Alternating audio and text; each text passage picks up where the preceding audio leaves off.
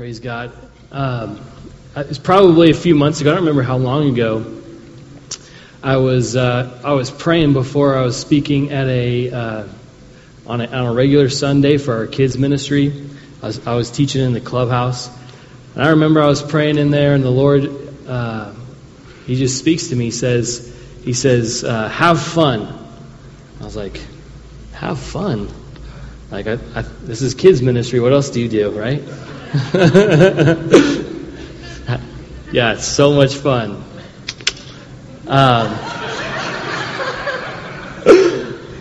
Anyway, I was like, okay, well, if the Lord's telling me that, obviously I'm not having enough fun, at least, right? There's something that I could be doing that's more.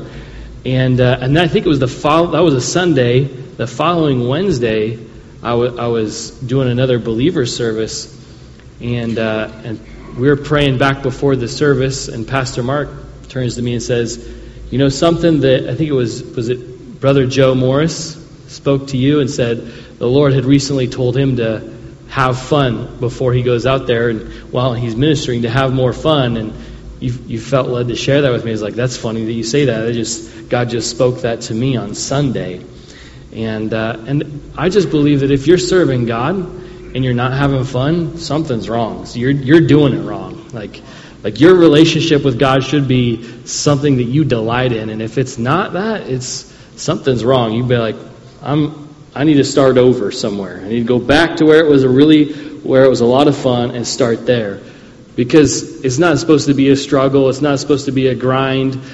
Serving God is a joy, and there's so much delight and pleasure in doing the will of God, in Him working through you and causing things to happen in your life. It's a joy. And sometimes we can make it something that it's not. We can make life difficult, and we can, recently I was talking to a volunteer in the kids ministry, and they were just talking about how difficult it was for them to serve. And I just said, listen, if that's the way it is for you, you're either in the wrong spot doing the wrong thing, or you're just looking at it completely wrong. It should be something that is like you look forward to. It's an amazing time. And I realize some of the things in my life that have been the biggest breakthroughs that I've had, and that was one of the words that kept coming up to me tonight was the word breakthrough. And I believe that people are and it's not even really, from what I can tell, it's not really a circumstance breakthrough as much as it is like inner turmoil or something going on the inside with people, or maybe it's just a handful. I'm not sure that you need a breakthrough. You need a breakthrough, and so anyway, some of the biggest breakthroughs that I've had have come when doing something is like the last thing I want to do. I do not want to go to church. I do not want to go worship. I don't want to go teach in the kids' classrooms. Whatever it was, there was like maybe it's getting up early and praying. Maybe it's, man, I really don't want to do this fast that I'm supposed to do, that I know that God's leading me to do. But those times where I've said, you know what, I'm going to push through that anyway. I'm going to do that no matter how bad I don't want to. Like, because your flesh, one thing that's interesting about it is it doesn't like to be subject to you. It wants to be in charge. Your flesh wants to have a say. It wants to tell you what to do. It'll make you eat every piece of candy. It'll make you your flesh will keep you in bed till noon. Like, your flesh has a voice. If you don't believe me, just wait 24 hours before you go to the bathroom again. It's going to start screaming at you, right? Road trip, anyone? Ready? But your flesh is talking to you on a regular basis, and it has its own wants, desires, and the Bible says that the flesh, it wars against the spirit. The flesh wars. So the things that you really want, by the way, you're a spirit. That's who you really are. That if you were to take off your flesh and look and see what you look like, you're a spirit, and the spirit that you are is identical to the Spirit of the Son of God. It's you and Jesus in the Spirit. It's hard to tell you apart. Amen? Amen? So you're a son, daughter of God, filled with the Spirit of God. But your flesh has its own ideas of what it wants you to do. And those things are usually the exact opposite of what you're supposed to do. They're the exact opposite of getting up early, praying in the morning, reading your word. I don't want to turn to this and start reading stuff. Like, that's the last thing your flesh wants to do. But we train the flesh, right? And we tell the flesh what to do. We put our flesh into submission to us. And that's one of the things that I've recognized when it's been the biggest breakthrough that I've had. The biggest times where I've seen, like, wow, something broke off me. Or I can tell, man, I'm in a new place. It's been those times where it's the last thing I wanted to do was to do that. And so I believe that tonight we're going to see some breakthroughs happen. And the Lord kept saying some things to me, and one of those phrases was rejoice. He said, rejoice. And I recognize that when you're dealing with inner turmoil, or you're dealing with circumstances that you don't like, or you're dealing with problems, and maybe it's sicknesses, it might be depression, the last thing that your flesh wants to do is start rejoicing. Turn with me real quick to Philippians 4. You probably have heard this one before. But that's okay. It's good to look at it again. We're going to start doing this in just a moment, but Philippians 4, we're going to start, or we're just only going to read one verse. Verse 4, say amen if you're there. Amen. You guys are fast. Philippians 4:4 says, rejoice in the Lord always. Again, I will say, rejoice. Interesting that he's giving them a command. Interesting that he's not giving it as a suggestion.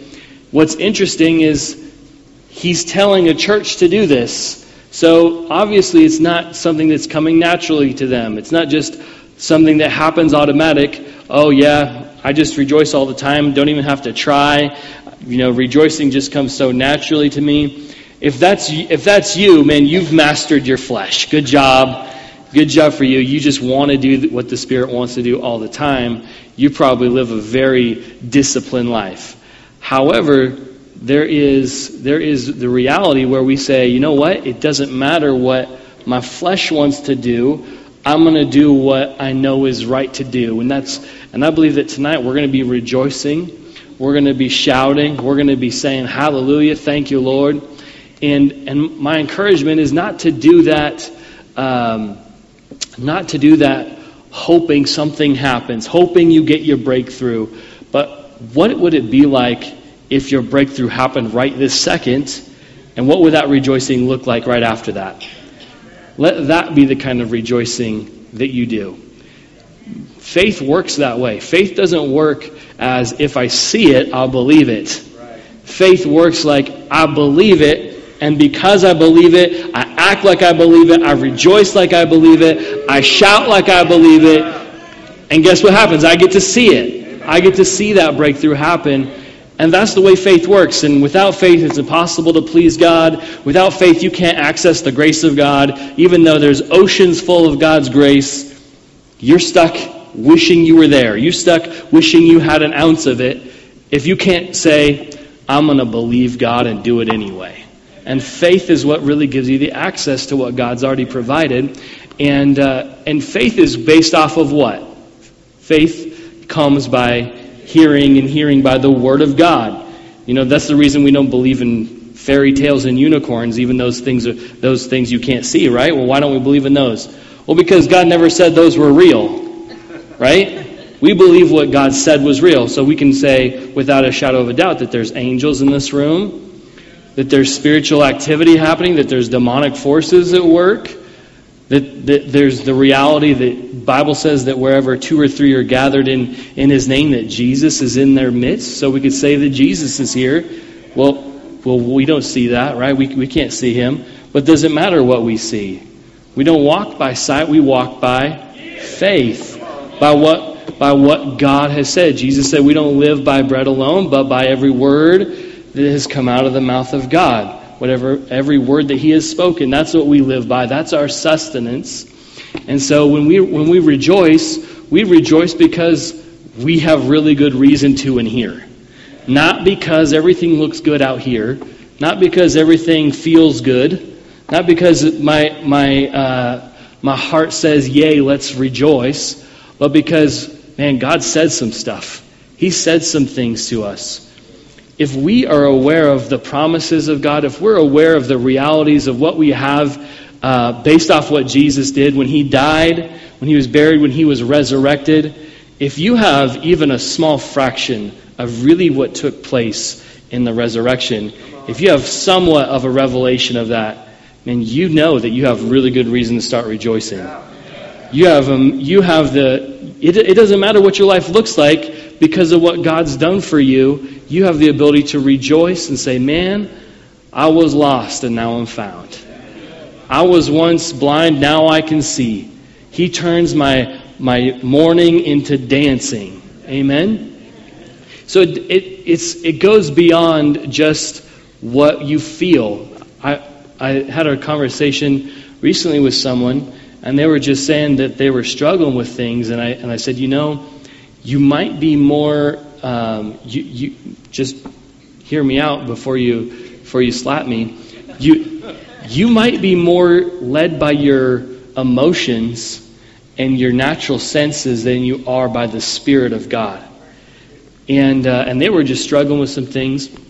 And I said, if you were aware of what this was saying to you, if you were aware of what the reality is right now, if we were to say, natural world disappear and everything disappeared in the natural, we saw perfectly into the spirit world, what in the realm of where God lives, where we have the realities that Jesus is the King of Kings and the Lord of Lords, where we have the realities that we've been already healed 2,000 years ago by what Jesus did. When we see the reality that we've been given His peace, this peace is not of the world, it's different kind of peace that's of God. If we realize that we've been given the joy of the Lord and that those things currently right now reside in our spirits, what would that produce in us outwardly? What would we start doing and thinking differently? What would our actions be?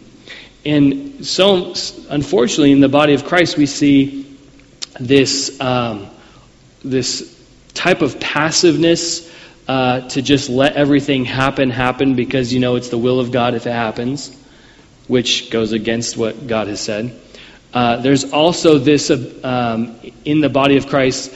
There's almost this constant sorrow that everyone says, we got to always remember all these things that are sorrowful, and maybe we're supposed to learn by different circumstances and things, and maybe God's teaching you something through that.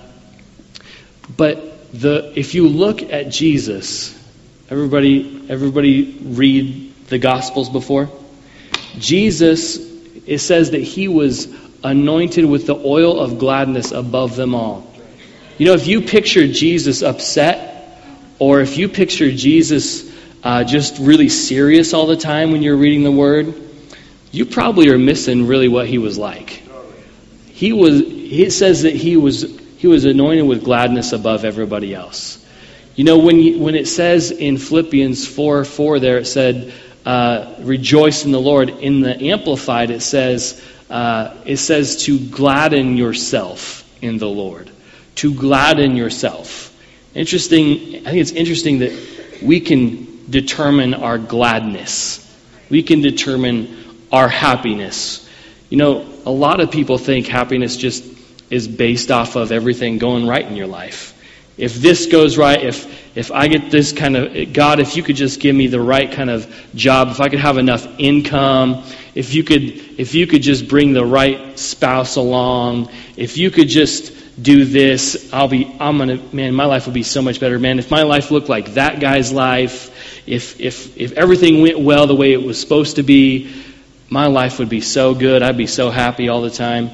Listen, there's people out there with all sorts of money, married to some awesome people, and their life stinks. Not because everything is circumstantial, but because there's something inside of them that's missing. And so God has given us His joy, and He's given us His peace. He's given us things that are beyond this world, and we're supposed to access them.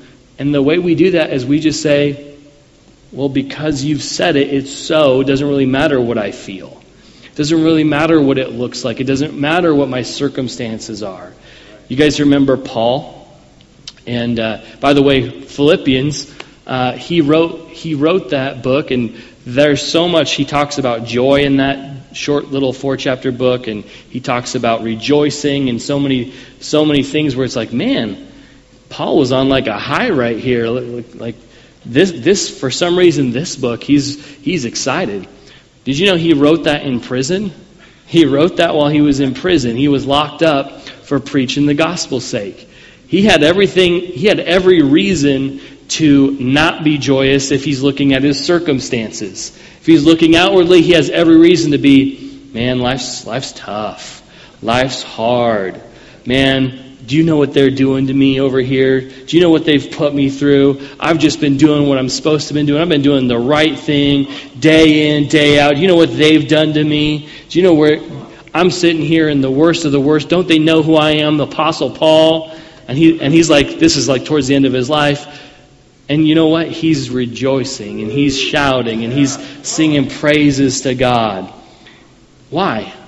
Because he's just aware of what God said to him. He's aware of what he has in the Spirit. He's aware of who he is. He's aware of spiritual things, and the things of the world and the things of the flesh, they don't matter to him.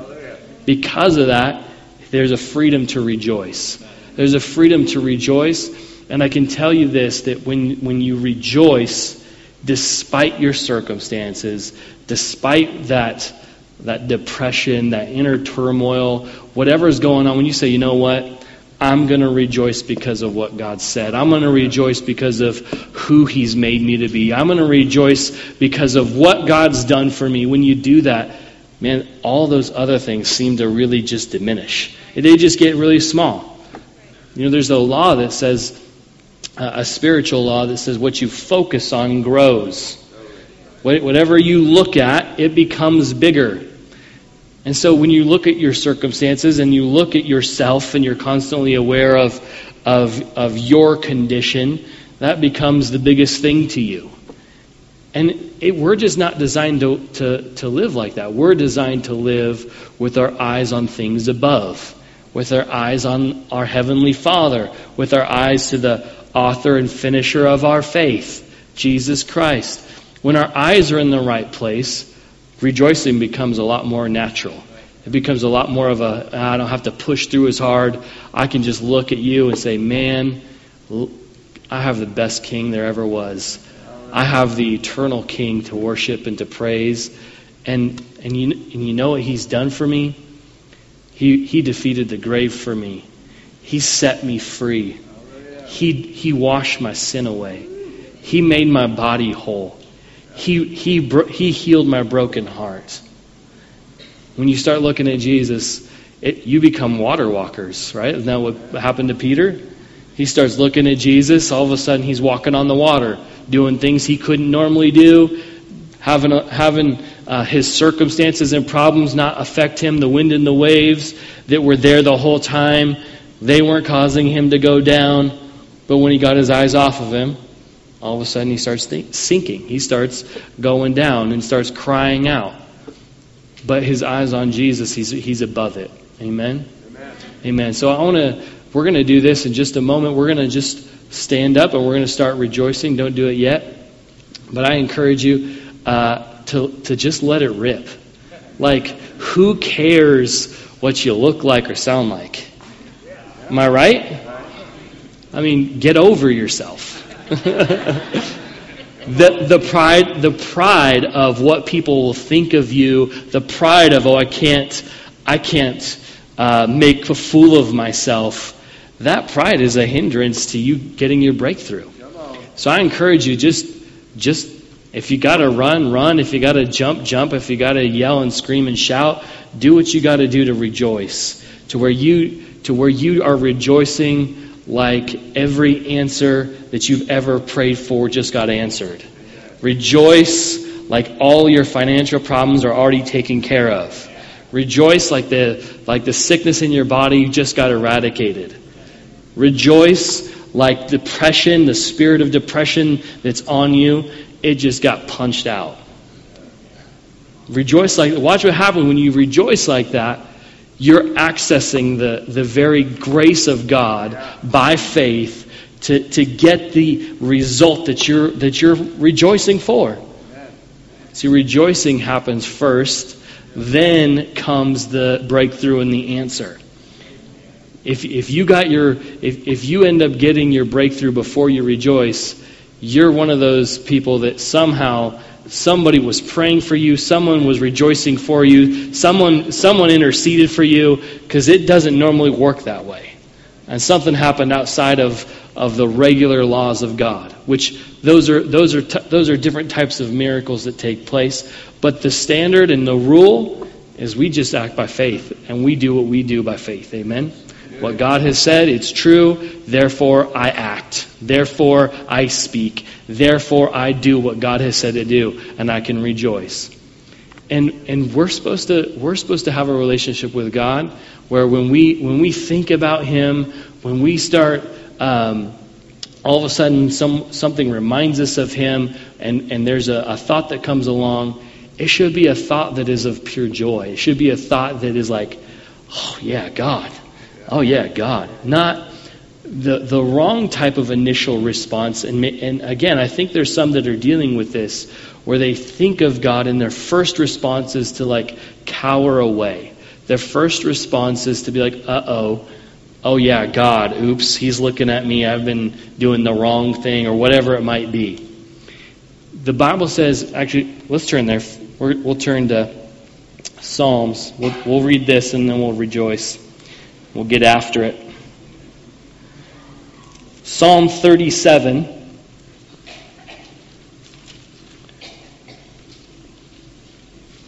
And verse 4. 37 verse 4 says, "Delight yourself also in the Lord, and He shall give you the desires of your heart." Sometimes we want our desires before we do the first part. Sometimes we are so focused and delighting in our desires. Oh, if I just had this. Oh, if this was just gone. Oh, if I didn't have this problem. Oh, if my spouse was just better, it treated me like she should or he should. If I just had this financial problem gone, and if I had this job. Man, God knows the desires of your heart.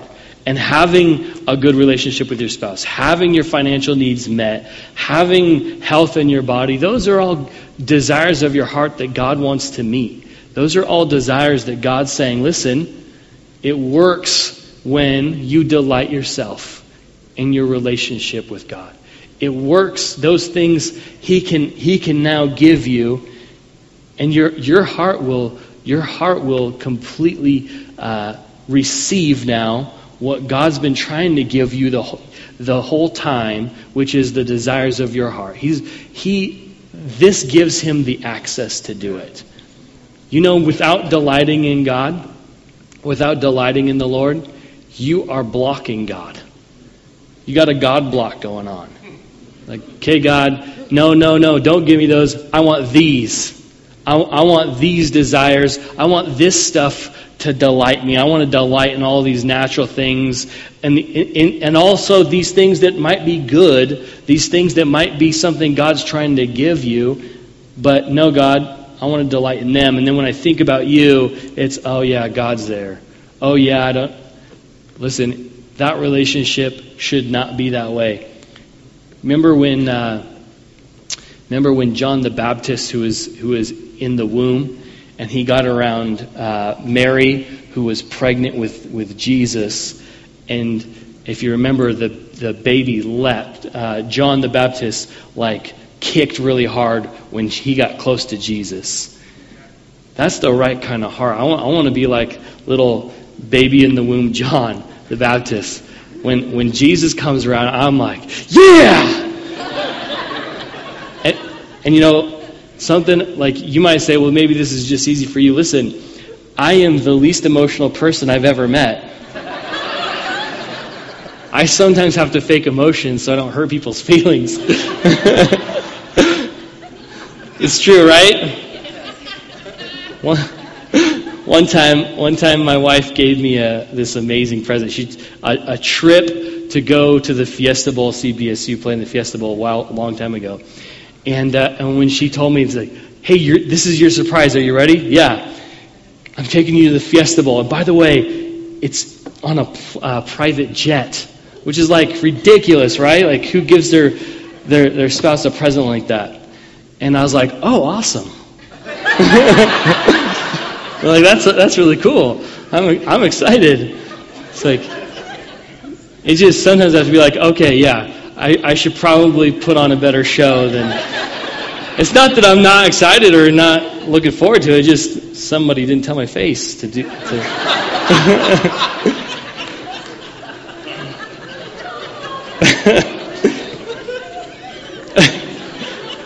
Hallelujah. I wish I was like Bill, who could just, show emotion whenever I needed to. But listen, rejoicing for me, if I was doing it by the flesh, how many know there's different types of emotion? There's like emotions that are of the flesh and of the soul. How many know that there's emotions of the spirit as well? There's two different kinds.